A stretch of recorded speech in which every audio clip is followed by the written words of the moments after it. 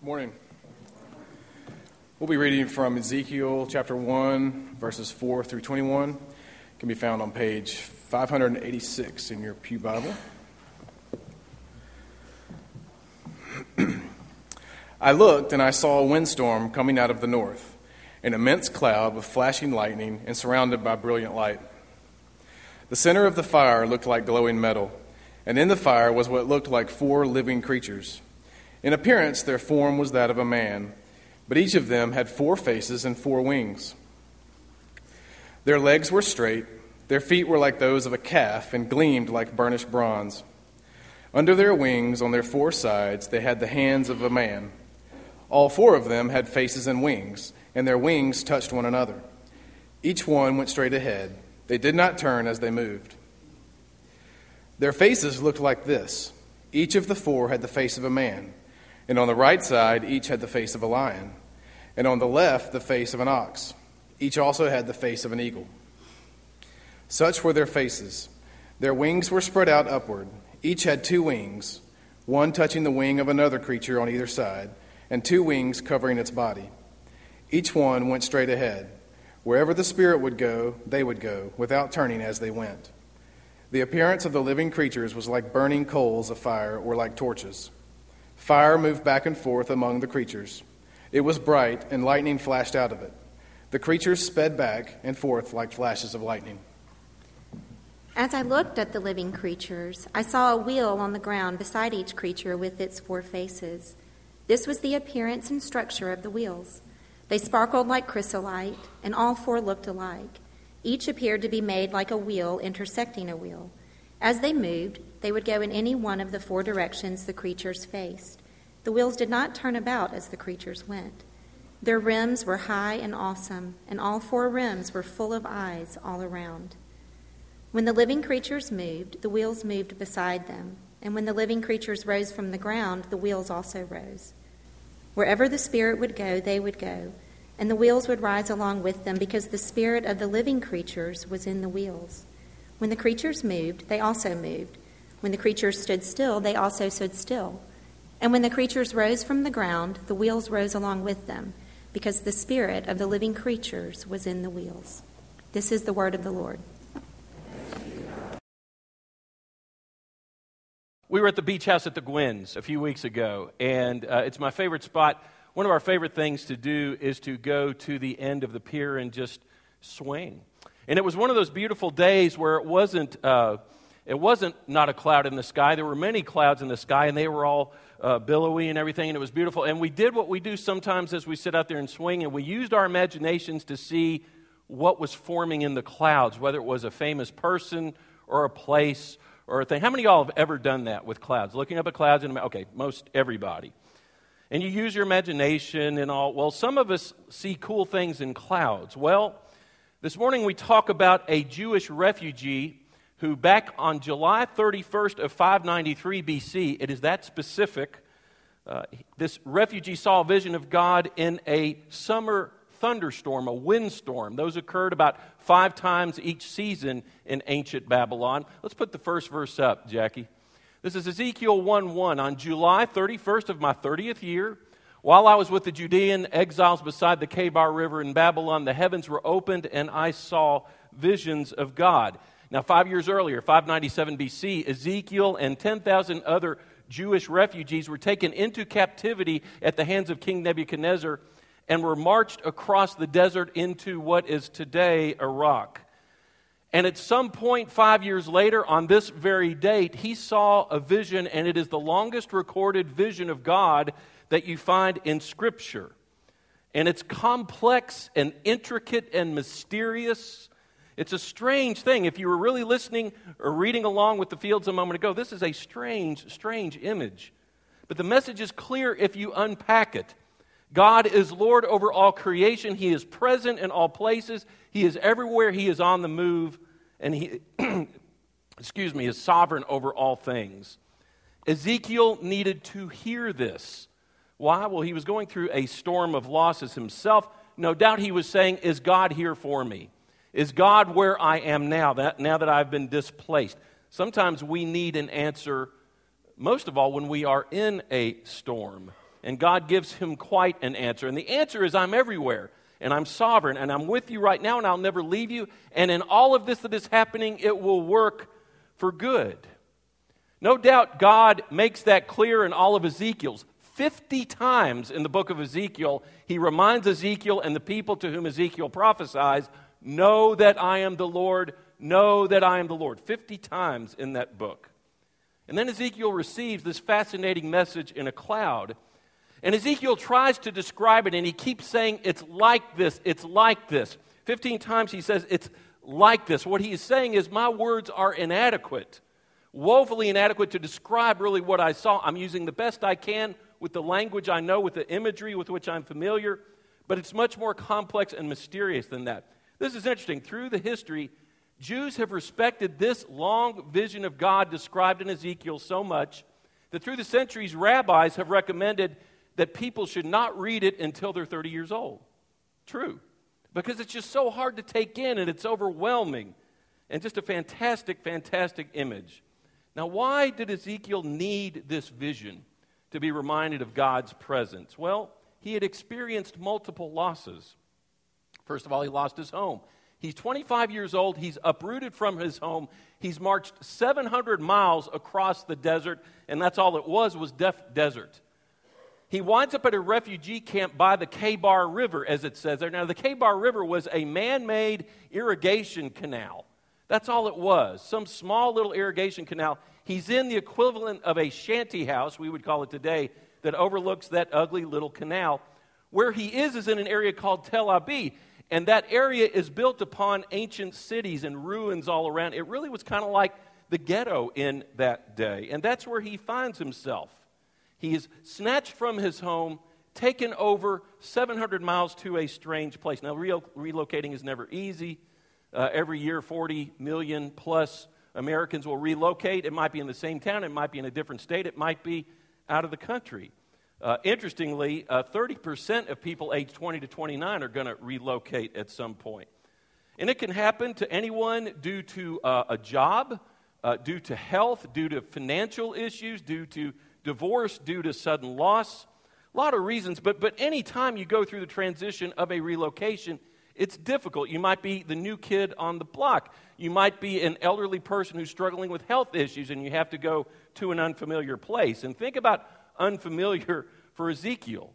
You know, because of an oppressive regime, he is stripped away from his home, his residence, 700 miles away, going to a strange country and a poverty-stricken context. But his vision reminded him that wherever he was, God was with him as well. And he needed to hear that. He had lost his home. He also needed to hear this because he lost his job, obviously. But I would say not just his job, but his vocation. You see, Ezekiel was a priest and studying to be a priest. His father was a priest. He was a Levite. And so everything about his life and his livelihood was leading toward becoming a priest to assist at the Temple of Jerusalem. But suddenly he's been stripped away from that. And here he finds himself in a shanty town staring at an ugly little canal. Some of us have had to deal with job change. Some of us have been downsized before, and it's tough, and it's a transition. Many people here. Mountain Brook is not at all immune, as we well know, to people who have had to lose jobs. And so there he is, and here his very vocation is taken away from him. So he loses his vocation, he loses his home, and worst of all, he lost his beloved spouse. It's never easy to lose your loved one. You go to chapter 4:15 in Ezekiel, and God tells him he's going to lose his wife, and sure enough, the next evening he does. She dies, and he faces grief like so many us have along the way. Think about this now. He's 30 years old, and he's stripped of three of the most important things in his life: home, vocation, beloved spouse. Sometimes that's what it takes. You know, our losing something significant before God can really break through our pride or self-sufficiency or indifference or whatever it might be. And God sure gets Ezekiel's attention. He sees this windstorm. Again, those happened occasionally during the season, usually about 5 times. But in this one, he sees a chariot with a throne on it. Now, we're going to break this down. We don't have a whole lot of time. I wish we had a lot of time to do this, but we're going to just scratch the surface. But we need to see the bottom line message in this. So follow with me here. First of all, we're going to move from the lowest to the highest, because that's the way Ezekiel presents it. From the lowest part of this vision, where there are these strange creatures, and then the wheels of the chariot, and then the throne on top of the chariot where God resides. Let's go first of all to verse 5 and verse 10. Verse 5 and 6 and 10. It says for this: "From the center of the cloud came 4 living beings that looked human, except that each had 4 faces and 4 wings. Each had a human face in the front, the face of a lion on the right side, the face of an ox on the left side, the face of an eagle at the back." Already pretty weird, right? But what's the significance of it? What's the point of it? First of all, there are 4 of them. The number 4 in ancient Jewish literature and apocalyptic literature represents what? The world, the complete world, north, south, east, and west. So it was 4. So you might already see what the message is, but it's really interesting if you study it more. There's the face of a man, and in the Old Testament, man was God's most exalted creation. And then there was the face of a lion, the most exalted wild beast in Old Testament times. And then there's the face of an ox, the most exalted domesticated animal. And then an eagle, the most exalted flying creature of that time. What is God saying already to Ezekiel? I am Lord over all of creation. I am sovereign over all things. I am Lord over all the complete earth. Okay, so it's speaking a lot to his sovereignty. Now let's go to verses 9 and 12. So, Jackie, next verses. Each one moved straight forward. Now, this is interesting. Each one moved straight forward in any direction without turning around.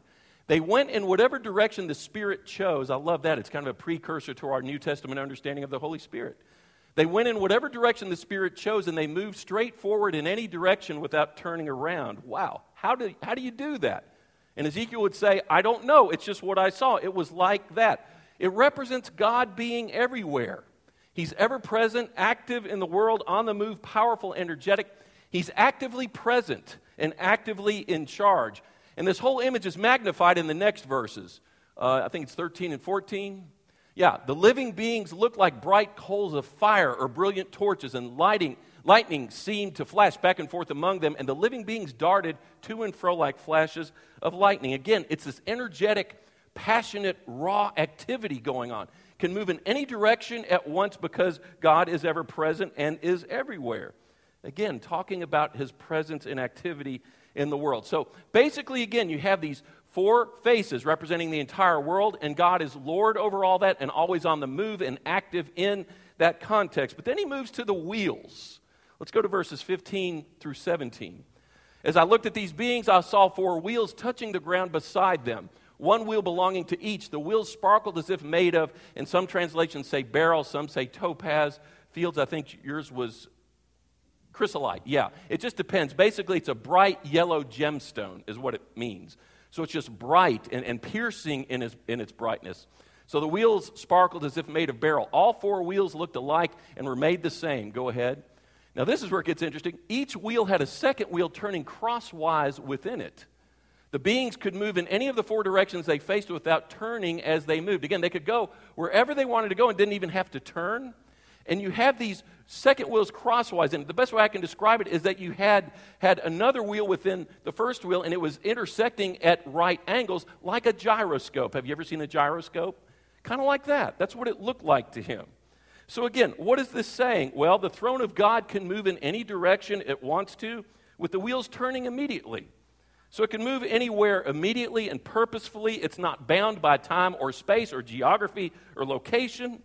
It's saying that God is everywhere and can go wherever he wants to go all at one time. He's not limited by time or space, which is why Solomon in 1 Kings chapter 8, when he dedicates the temple, he says, "The highest heavens and the lowest earth cannot contain you, O Lord God."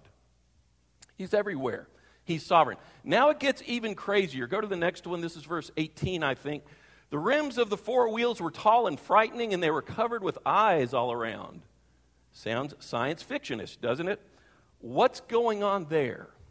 What is the significance of eyes in ancient Jewish literature and in apocalyptic literature? The eyes mean that God is not only omnipotent, obviously we see his omnipotence here, all-powerfulness. Not only is he omnipresent, he is also omniscient, which means what? He sees all things, knows all things. That's what eyes represent. You go to Revelation chapter 4, verse 5, I believe it is, and it talks about Jesus being seen by John in this vision, and John says, I saw the Lamb, and he had 7 eyes and 7 horns. Now, did John literally see that? Well, we don't know for sure. What's the message behind it? That's what matters. Horns in the Old Testament always represent power. It's 7. 7 is the perfect number in Jewish thought, right? You probably know that. Why is that, by the way? I know some of you know this. Number 4 is the number for what? The earth. And number 3 in apocalyptic literature means what? It's the number for God, which is cool because later on it becomes the Trinity. I don't know if I bet God planned it. But you put God and the world, the complete world together in harmony, you get what? 7. That's why 7 is the perfect, complete number in such literature. Okay, so you have this image of Jesus with 7 eyes and 7 horns. The 7 horns means he is perfectly powerful, completely powerful. The 7 eyes means what? He sees perfectly. He sees all things. But let me say this because I think this is so cool. After Jesus, you had this image of God being all-knowing. But after Jesus, there was one thing that God chose not to know. You know what it is? It's the sins of those who repent. I think that's beautiful. In his sovereignty, God said, after the death and resurrection of my Son, if anyone will repent and come to me, I will literally remember their sins no more. Hebrews 10.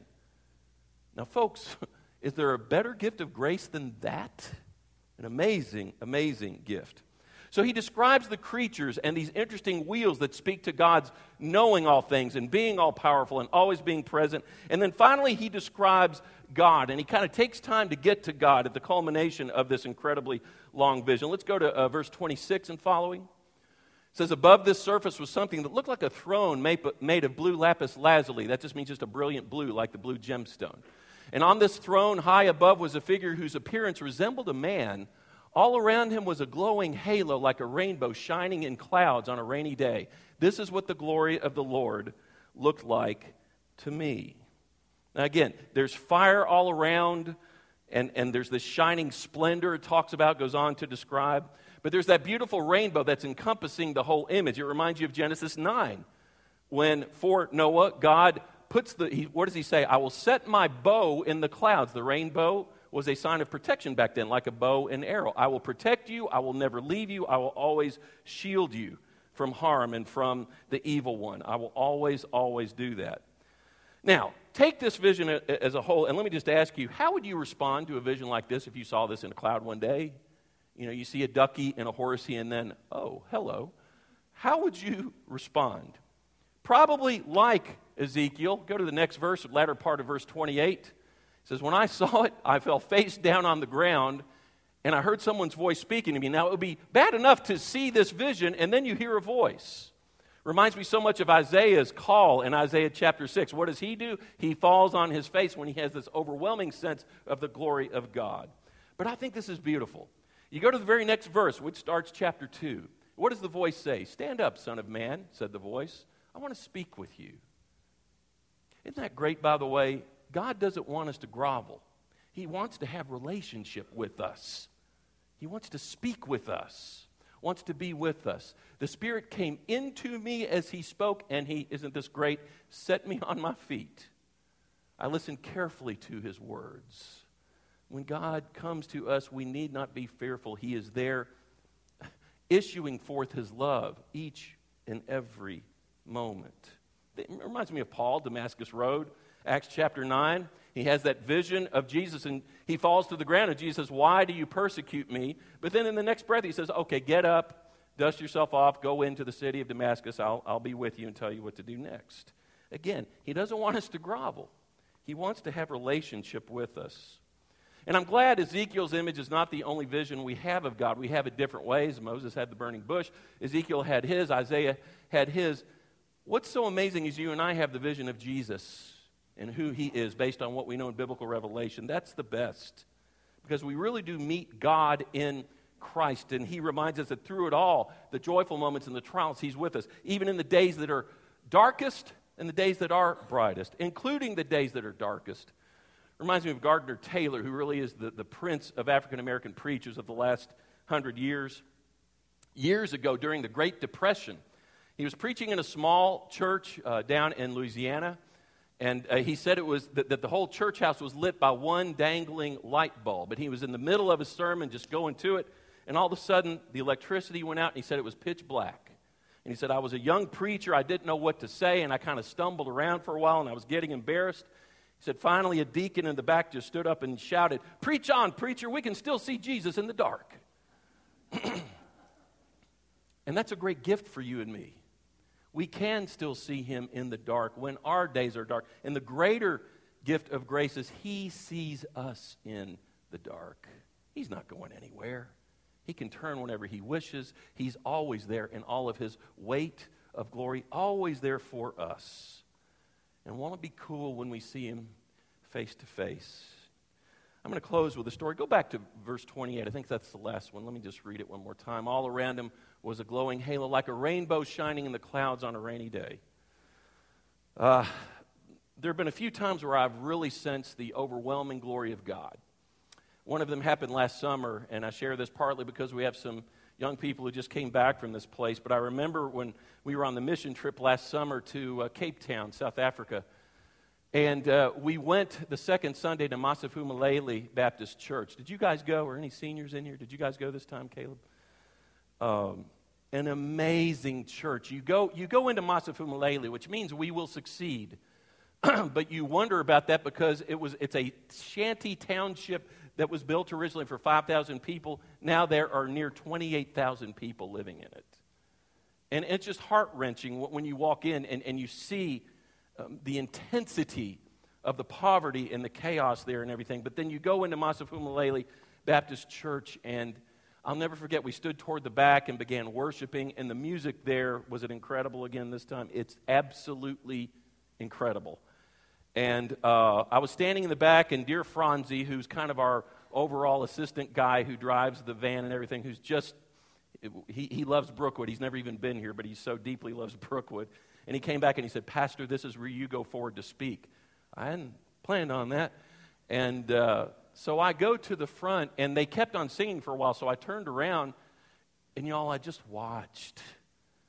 And there's this marvelous congregation of wrenchingly poor people dressed in their best clothes and just singing to the glory of God like I've never heard. The harmony and all is just astounding. And interwoven with those people are our own people. I remember seeing, looking out and seeing Caleb and Robin Ham and the Davises and all these other people. And I just thought, oh my gosh, And I remember looking out a window and seeing the intensity of that shanty town, just like Ezekiel when he was by the K-Bar River. And I remember seeing the poverty out the window, and then I'll never forget this. I don't know if you saw it, Caleb. I know Bill Watt and other people saw it. All of a sudden, this rainbow just showed up, encompassing that church. And there's this incredible music going on. And I thought, this is the kingdom right here. And I'll never forget that moment and realizing, in the long run, I thought of that Koza title, Masafumalele. One day we will succeed in spite of the injustice and poverty that you see out there. That rainbow reminded me, hey, I'm here. You don't have to have an Ezekiel-type vision, but that vision was great for me. It reminded me of his presence. Another wonderful way we can have a vision of God's presence is to partake of this right here. I'd like to ask for the deacons to come forward. What better way for us to have a visual image of the presence of Christ with his body and his blood than by celebrating the Lord's Supper? The Eucharist, as Catholicism calls it so aptly, the celebration of the good gift is what that word means. And so as we enter into this, I'd like for us to prepare our hearts. And I just want you to close your eyes for just a moment. And we don't need to say much. I just want to invite you to become aware of God's presence right now. He is so present here right now. Just do that if you would, and relish this moment of his presence in your life, the Spirit within you. And then we will prepare ourselves for the meal.